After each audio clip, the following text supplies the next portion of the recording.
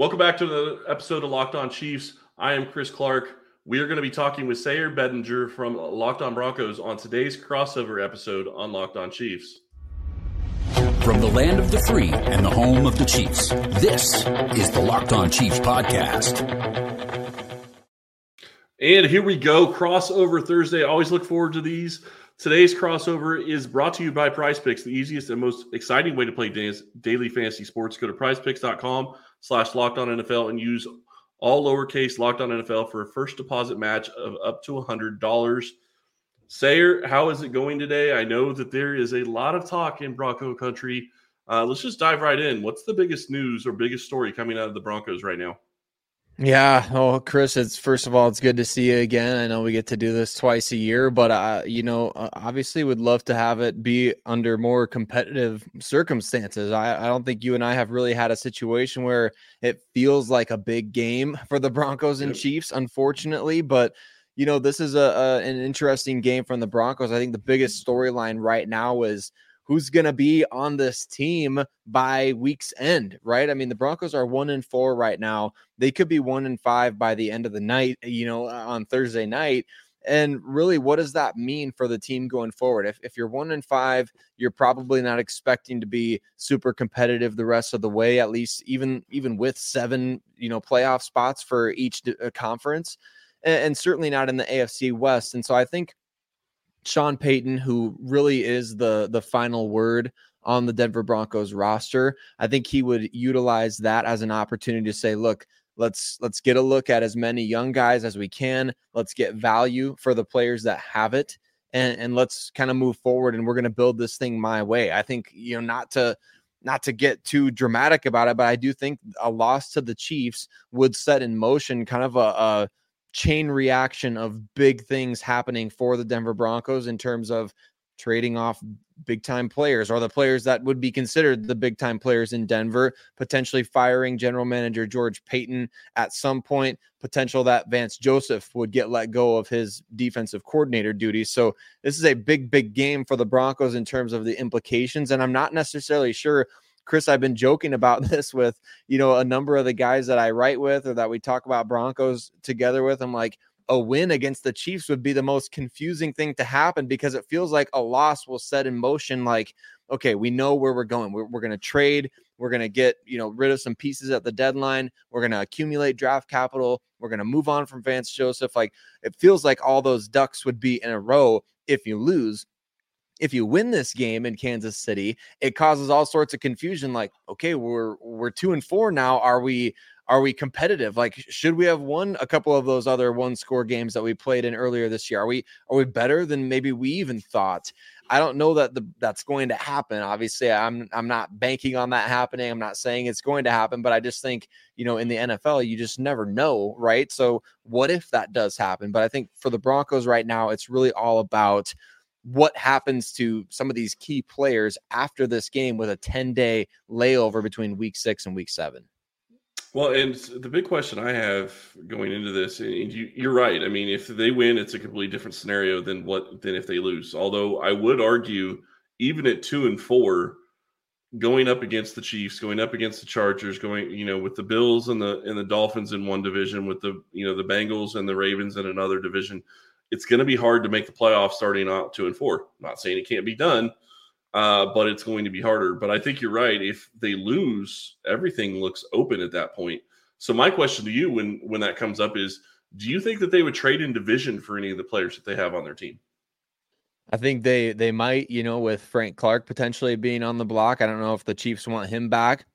I don't know if they would go so far, especially with another matchup against the Chiefs in week 8. Although what would they, maybe Jerry Jeudy and Cortland Sutton would be attractive to a team that might want that wide receiver help. I'm not exactly sure where they would stand with that, but I think the better the player, the less likely it kind of feels like they would be willing to do in division trades. But obviously we saw, Detroit and Minnesota come together on the TJ Hawkinson deal last year, which shocked everybody. And you're kind of like, why is Detroit helping Minnesota? Now this year we see, Detroit is obviously in a very good position. The Vikings are obviously not.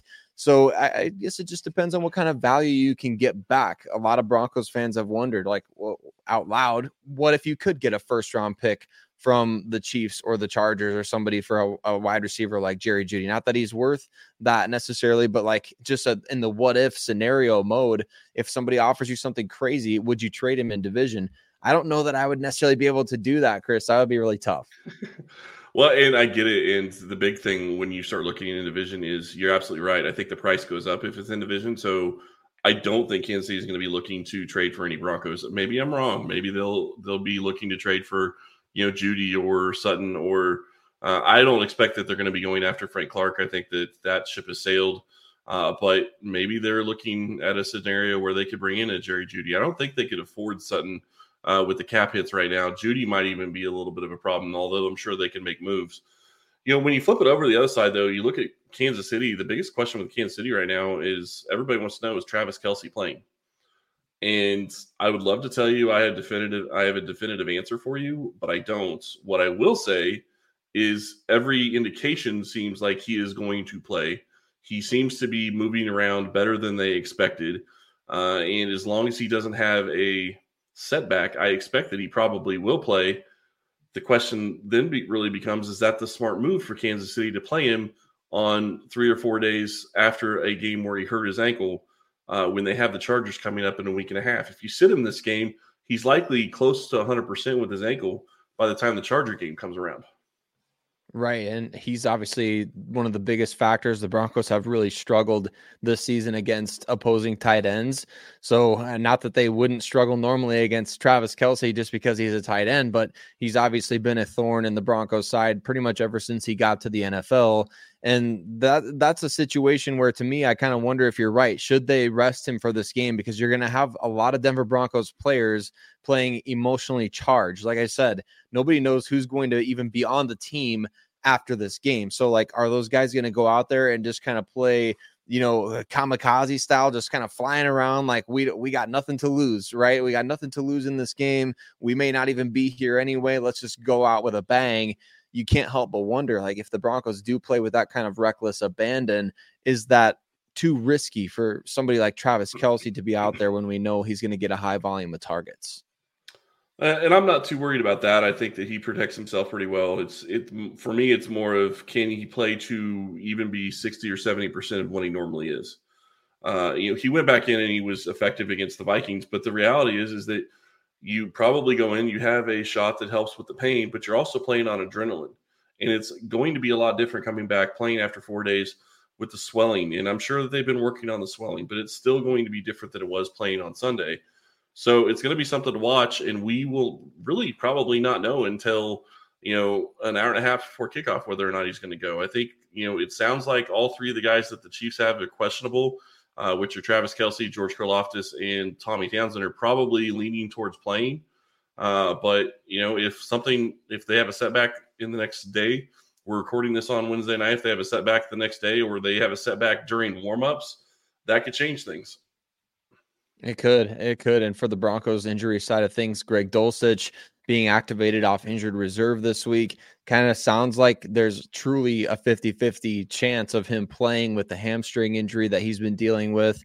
The Broncos didn't initially put him on IR, though, when he suffered that injury. So that kind of led me to believe maybe it was more of the 2 to 3 week variety. They already gave him that extra week, even though it's a short week. They released little Jordan Humphrey from the active roster, so they're making a roster spot for somebody, but Sean Payton keeps that stuff close to the vest. I guess we'll see if Greg Dulcich can be a factor in this game.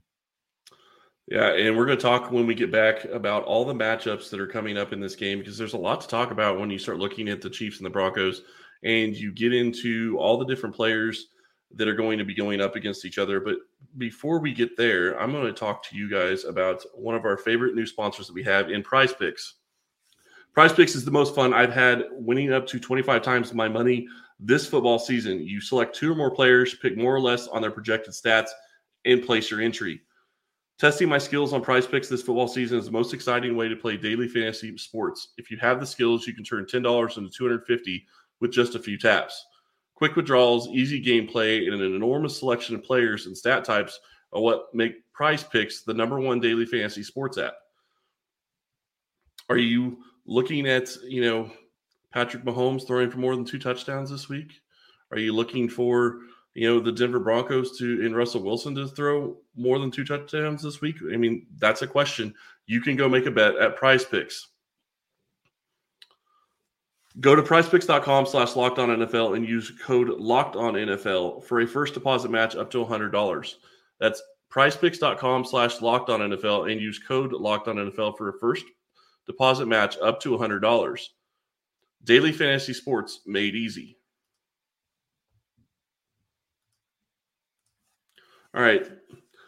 We'll start looking at matchups in this game. And, one of the things that I was going to be really curious about, when I saw this game on the schedule, I was really curious to see Frank Clark go up against his whole team. Obviously, we're not going to see that.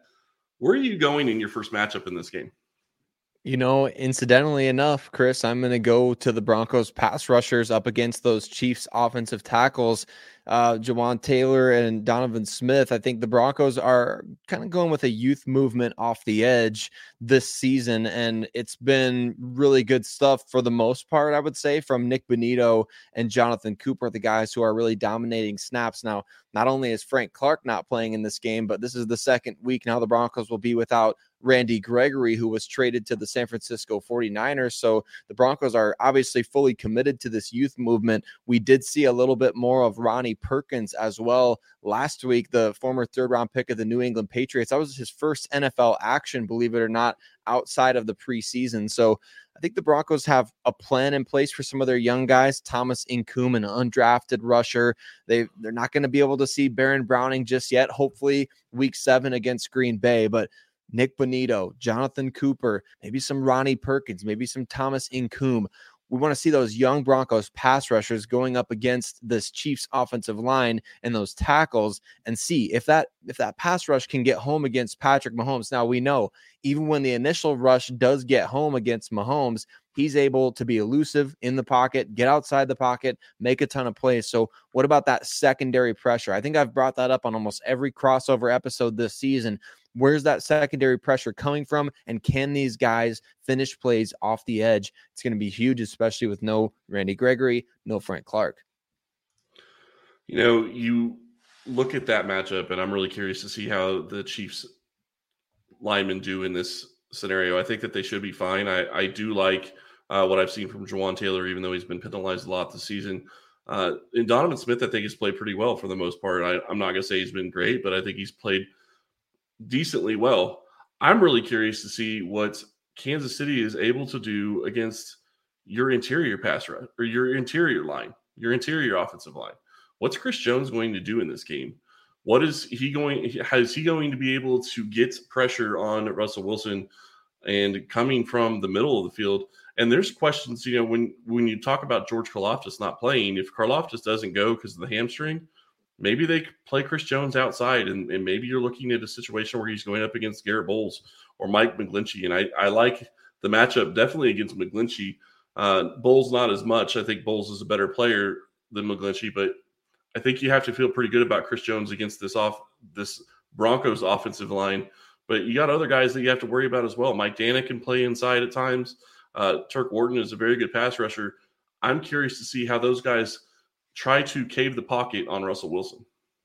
Yeah, I think every Broncos fan always fears the twice they have to go up against Chris Jones every single season. It just feels like number 95 for the Chiefs kind of lives in that Denver Broncos backfield. Of course, the Broncos paid a lot of money to get Ben Powers at the left guard position this year, paid a lot of money to get Mike McGlinchey. Quinn Miners is probably their best offensive lineman at the right guard position, but I do think they're going to have to find additional ways to neutralize Chris Jones, whether that's utilizing Chris Manhertz, who they brought in as a blocking tight end specialist. Maybe Chris Jones will get popped a couple times in the chest by his old teammate, Michael Burton, who's now the fullback for the Denver Broncos, been utilized in pass protection a few times.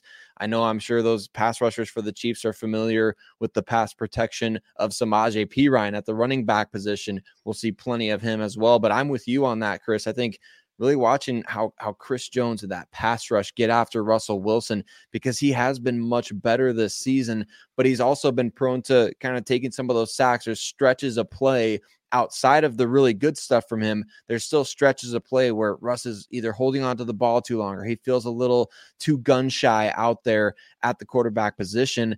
If the Chiefs can fluster him with interior pressure, move Chris Jones around the formation, get him lined up against McGlinchey in some one-on-one situations, that could really throw off the Broncos passing game. So I feel like we'll see a lot of emphasis on the run with Javonte Williams coming back early on in this game. You got Javonte Williams, undrafted rookie Jaleel McLaughlin playing really well, Samaje Perine running well. So hopefully a lot of emphasis on the run to set up the pass for the Broncos this week, as opposed to pretty much every week prior where we've seen a real emphasis on passing the ball and throwing it a lot.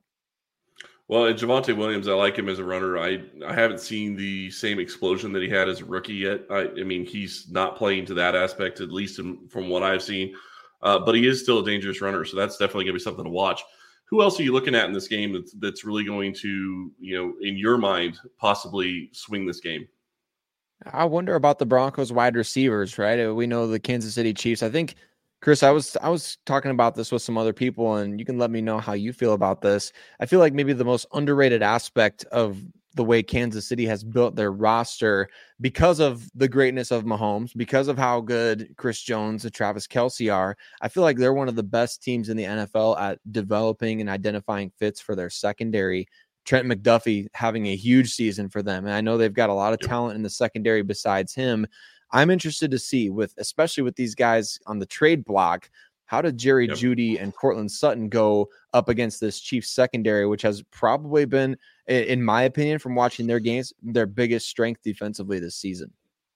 Yeah, they've been phenomenal. L'Jarius Sneed, and they kept, you look at last week playing Justin Jefferson, keeping him to catches, three catches for 28 yards, going up against probably, I don't know. He's easily top three in my mind when it comes to wide receivers. I don't know where I'd put him in the top three off the top of my head, but he's easily a top three wide receiver for me. They did phenomenal. They did a great job. Obviously I'm not going to say they locked him down, but they kept him to manageable situations. And I wasn't expecting that. I was looking at a situation where you look at the other receivers they have, they had KJ Osborne, they have Jordan Addison. If you can shut those guys down, even if a guy like Jefferson gets his to an extent, gets 75 yards and a touchdown, you still feel pretty good about where you are. But to do what they did last week with Jefferson shows they have the ability to do that across the board. And L'Jarius Sneed, I think, is going to be traveling with the number one wide receiver. I don't know that they're going to do that this week against the Broncos. And it's more because I don't know that the Broncos have a legitimate number one wide receiver. I'm not saying that they don't have a good wide receiver. Sutton's a good wide receiver. Jerry Jeudy's a good wide receiver. Who's the number one there? They both are kind of producing about the same. So why would you travel this week? And it's been interesting because McDuffie's been playing a lot of, slot corner, and I was not expecting that. They've had him play a ton of slot corner, and he's been doing a great job inside, and I think that really helps this Chiefs defense. I agree with you. I think they're playing phenomenal on the back end, and I'm looking forward to that matchup. And the other matchup for me that I'm really curious about, and this is a matchup that I'm probably going to be looking at almost every week because it's been hot and cold so much, it seems. The Chiefs wide receivers, especially going up against a guy like Pat Surtain, what's he going to do? Who's he going to be focusing on? Where's he going to be paying his attention? And how do they go up against that unit? Because I think that this is a time where they should be able to get right a little bit more than they have in the past couple of weeks. But Surtain's a fantastic corner. He is. The Broncos have definitely been the get-right team for a number of other teams this season, I would say, including the Chicago Bears for sure a couple weeks ago, even though the Broncos won that game. So it wouldn't surprise me to see them be able to get right against Denver's defense, the 32nd ranked. I read that this is the first time Patrick Mahomes is ever playing against the 32nd ranked defense in the league, which is kind of wild to think about. But unfortunately, it has to be against the Denver Broncos, Chris. We know that's kind of embarrassing. But yeah, I'm always excited to see where Pat Surtain will match up on the field. Maybe the Broncos will line him up against Travis Kelce a little bit more in this game, because kind of like you said with Denver, it's like, who is that wide receiver one in Kansas City? Well, their number one target is always Travis Kelce, but at the receiver position, I think the Broncos can utilize a lot of different players to match up with the speed that the Chiefs have at receiver, and hopefully get Pat Surtain lined up more often than not against Travis Kelce. But we'll see how that works out, because we haven't really seen that much, I don't think, in Pat Surtain's career so far, as him matched up specifically against Travis Kelce. But maybe in this game we will see that. Well, and if they do, that's going to be something to watch. Kelce takes advantage of corners on a regular basis, and Surtain is a fantastic corner. So I'm really curious to see how that ends up turning out if they go that direction. It's going to be a fun matchup in my mind when you start looking at Patrick Mahomes playing in prime time, Russell Wilson playing in prime time. And Russell Wilson struggled last year, but he's playing better this year. So I do think that that's going to be a fun part of this game. But the Chiefs defense has been playing so much better as well. I think that's going to be something that will play into that. But we're going to talk about when we get back, what is it going to take for the Broncos to possibly win this game? What would it take for the Chiefs to win? And to get into our predictions as well, I want to tell you about our friends over at Jace Medical. Everyone should be empowered to care for themselves and their loved ones during the unexpected. That's why Jace Medical offers the Jace Case. The Jace Case provides 5 life-saving antibiotics for emergency use. It gives you peace of mind so that you are not just hoping that you have access to medication in an emergency. Jace Medical makes sure you have the medication in hand. Jace Medical is simple. They handle everything from the online evaluation to licensed pharmacy medication delivery and ongoing consultation and care. Don't get caught unprepared. Get $20 off on these life-saving antibiotics today from Jace Medical by using my code LOCKEDON at checkout on jacemedical.com. That's jacemedical.com, JASE medical.com. Here's where it gets fun, Sayer. What is it going to take for your Broncos to beat the Chiefs on Thursday night? How long do you have? No, I think in all seriousness, I don't ever, I'll never root against the Broncos in a game, Chris. I know there's a lot of Broncos fans that are rooting for a loss. They want Caleb Williams or Drake May or Marvin Harrison Jr. or the tackle from Penn State, who all look very good. But I just, you feel like, hey, if the Broncos can play mistake-free football, you've always got a shot to win any game in the NFL. Now, the key is you got to force the Chiefs to make mistakes on the other side. You not only have to play a perfect game on your end, but you've got to force the Chiefs into mistakes. So I think that's what really has to go right for the Broncos, is you can't get into these silly situations where, all right, you force a turnover on a punt return, you got the ball at midfield, all of a sudden you try this wacky reverse play where Samaje Perine throws the ball over Marvin Mims' head and you give the ball right back to the other team. You can't have these type of situations where you got an opportunity to go down and have a game tying or game winning drive, and all of a sudden you get hit from behind, the ball pops loose and the other team returns it for a touchdown. That kind of stuff seems to happen every single time the Broncos play the Chiefs over the last 8 years, doesn't it? It's like ever since Bradley Roby took a fumble back for a touchdown in Kansas City, ironically, on a Thursday night, I mean, ever since that time, it feels like the ball is bouncing the other direction in these matchups where, man, the Broncos with Vic Fangio, they consistently had played Patrick Mahomes well, but it was giving up kickoff return touchdowns or giving up, pick sixes and things like that. That really was them shooting themselves in the foot. I just don't know if the Broncos are in a position right now, given the status of the team with so many guys' futures up in the air. Are they going to be able to be focused enough to win this game? So I think you not only have to play a flawless game if you're on Denver's side, but you've got to force the Chiefs into mistakes as well if you really want to go out and get a win on the road in Arrowhead. How many turnovers do you think it takes? The turnover differential, how many do you think it takes? Just curious. At least two. Yeah, you have to win the turnover differential by 2, and I think that's fair. I would say that could be done. Kansas City has been hot or cold when it comes to holding on to the ball. I mean, Mahomes started off the season a lot slower than he has in years. He's been phenomenal in September, and it really didn't happen so much this year.